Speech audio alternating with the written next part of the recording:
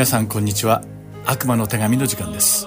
お相手は横山まさるです。さて、これまで14週にわたって C.S. ルイスが書いた悪魔の手紙を通して、私たちクリスチャンがいつも霊的な戦いの中にあることや、サタンがどのように私たちクリスチャンを惑わし、神の道から外させようとするのか、またそのサタンの策略に対して私たちが一体どのように対処したらよいのかを皆さんと一緒に学んできました。そして今日でこの放送は最終回を迎えてしまいました。最後ですが、ますます気を引き締めて務めさせていただきます。では早速本題に入りましょう。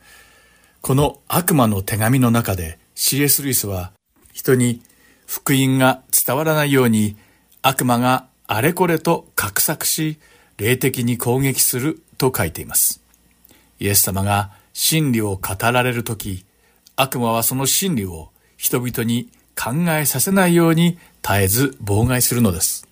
まるで獲物を虎視眈々と狙うライオンのように、絶えず私たちを注視し、攻撃の機会を探っています。ですから私たちは、このような悪魔の餌食になり、その巧みな攻撃に打ち勝つことができるように、いつも気を引き締めて、絶えず霊的に目を覚ましていなければなりません。ところで多くの人は、サタン、つまり悪魔について間違った考えをたくさん持っています。また中には、サタンや悪魔の存在を信じない人もいるのです。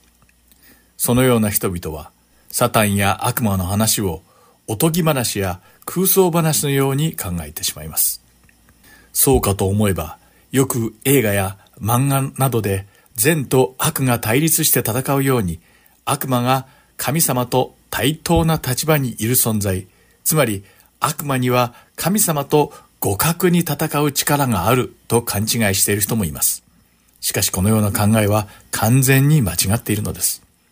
確かにサタンと呼ばれる悪魔は存在します。そして彼らは完全に義であられる神様とは対極にある完全な悪なのです。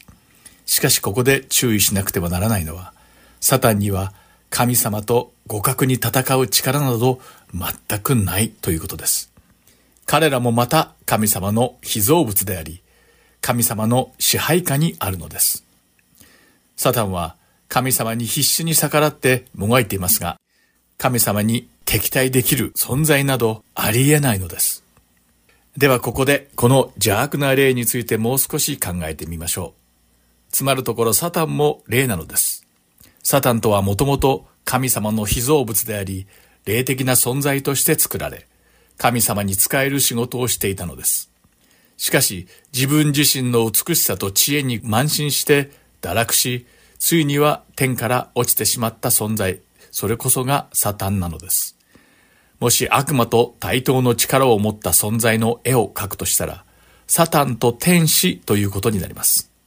神様とサタンを同等の存在として描くのは全くもって正しくありません。サタンも天にいる天使たちのような霊的な存在で神様に仕えていました。しかし堕落してしまったため、天から追い出されてしまったのです。そしてその後、サタンは神様に敵対することは絶対に無理だと悟り、代わりに神様の愛する私たち生徒を苦しめることにしたのです。それは何とかして神様を悲しませようとするためでした。絶対的な存在の神様と直接対決しても負けは目に見えています。だから腹いせに神様の子供である生徒たちを邪悪な策略で貶めることができれば、それを見た神様が悲しまれると思ったからです。こういうわけでサタンは私たちを絶えず苦しめ、貶めようとしているのです。この14週間の間、私たちはサタンが様々な策略を用いて、どのようにクリスチャンを貶めようとするのかを学んできました。皆さんはその戦略を覚えているでしょうか？もちろんこの放送でお話ししたこと以外にも、サタンの策略は無限にあります。サタンは臨機応変に手を変え品を変え攻撃を仕掛けてきます。その一つが私たちを思索にふけらせないようにするという戦略でした。つまり悪魔は人間が思索を巡らし、瞑想し、本を読んで、真理とは何かを考えることを望まなかったのです。真理について考えることは、真理に行き着いてしまう可能性があるからです。そこで、そうさせないためにサタンは、絶えず私たちを忙しさの中において、物事を深く考える暇を与えないという戦略を立てたのです。またその他にも、人間に失望感を感じさせるという戦略もお話ししました。人間関係のもつれの結果生まれる失望感や、教会に対する失望感を人間に与え、その痛みの原因となる信仰生活を遠ざけさせるような環境を作り出すのです。家庭の中に苦い根がはびこるようにするのもサタンの戦略の一つでした。では、祈りはどうなのでしょうか。祈り自体は本来良いものですが、悪魔は私たちに間違った祈りをするように仕向けてきます。ですからひとえに祈りといっても注意が必要なのです。サタンは私たち人間の弱さを熟知しているため、そこをついてくるのです。私たちに自分のために他人にこうなってほしいと願う祈りや、自己の欲求を満たすためだけの祈り、イエス様を求める祈りではなく、完全に自己中心的な自分だけのための祈りをさせるように仕向けるのです。そしてサタンのこの罠の恐ろしい点は、人間が祈りの内容ではなく、ただ祈るという行為にのみ集中させ、自分は祈ったのだから良いクリスチャンであるというような偽りの安心感と満足感に浸らせるように仕向けるのです。サタンは人間に間違った祈りをさせ、イエス様と全く関係ない人生を送っている自分の信仰は深いと勘違いさせているのです。悪魔の策略はまだまだあります。その中でも恐ろしいのは、私たちの心に未来に対する漠然とした恐れを生じさせ、神様に信頼するのではなく、人の視線を恐れる生き方に集中させて、すでに起きてしまった変えようのない過去に対する後悔と不確定な未来に対する不安の中で生きるように仕向けることでした。これも人間をイエス様から遠ざけるサタンの効果的な戦略の一つでした。この他にも実に多くの悪魔の戦略が存在し、それぞれの方法は様々なのですが、その本質は同じです。サタンの狙いは人々に自分の魂について考えさせないように仕向け、その代わりに自分自身の望みや願望に集中させ、それを自分の力で成し遂げなければならないと信じ込ませることなのです。このように悪魔は人の心と考えを巧みに揺さぶり、さらにその罠に陥ってしまった人を使って神様の共同体をも揺さぶろうとしているのです。人々の心と考えが真理に目覚めることなく鈍ってしまうと、それはまるで伝染病のようにその共同体の中に広がっていきます。そうしてそのような人が増えるにつれ、神様の共同体そのものが揺るがされてしまうのです。私たちは悪魔の戦略を知ることで、万が一そのような感情が生じた時や、そのような状況に陥ってしまった時でも、再び正気を取り戻し、目を覚まして共同体を守らなければなりません。そして私たちはこれを霊的戦いと呼んでいます。実際のところ皆さんは霊的戦いという言葉にあまり馴染みもなく、現実からかけ離れたことのように感じるかもしれません。またとても非科学的で現代社会にそぐわない言葉だと思うかもしれません。しかし私たちはこの霊的戦いが明らかに存在していることをしっかりと認識しなければならないのです。目に見えなくても霊の世界をしっかりと意識して自分たちの霊の目を見開き、敵の策略に陥らないように悪魔の意図を理解して敏感に目覚めていなければならないのです。この放送のリスナーの皆さんが常に真理について考え、私たちを真理から遠ざけようとする霊的戦いにいつも勝利できるように願い祈っています。では最後にエペソビトへの手紙の第6章の10節から17節の霊的な戦いについての御言葉を読んで、悪魔の手紙の最終回を終わりたいと思います。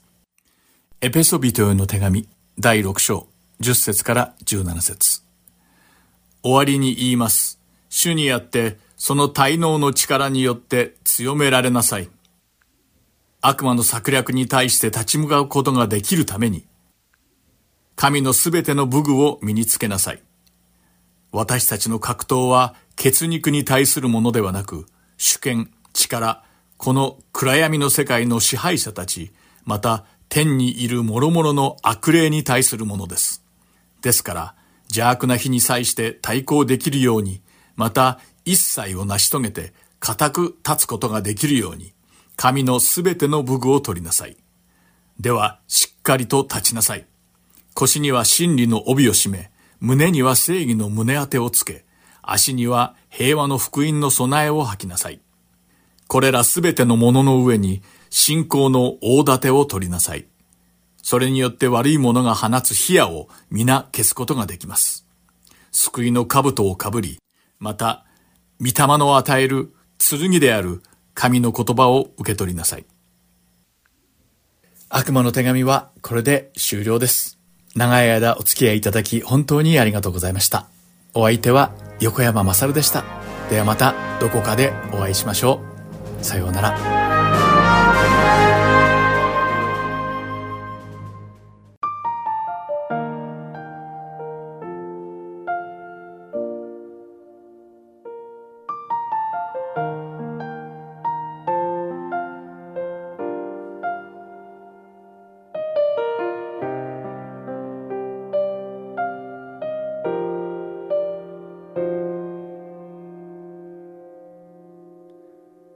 主は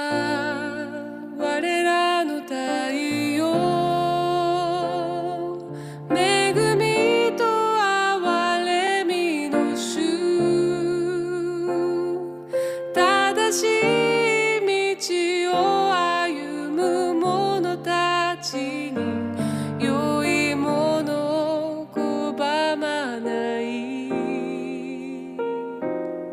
主よ、救いの神よ、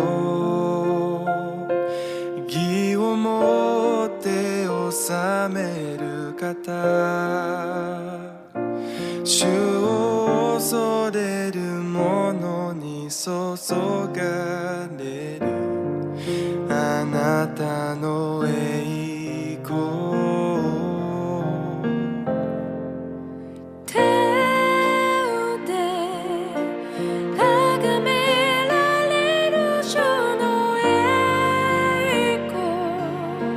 地の上に闇を照らす誠の光、沈むこともない太陽、高く掲げられるその皆を褒めたたえ、嘆きの日は終わりを告げる賛美の歌、永遠の光イエスに。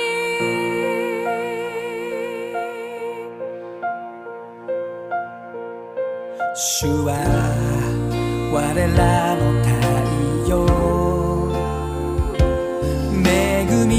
と憐れみの主、正しい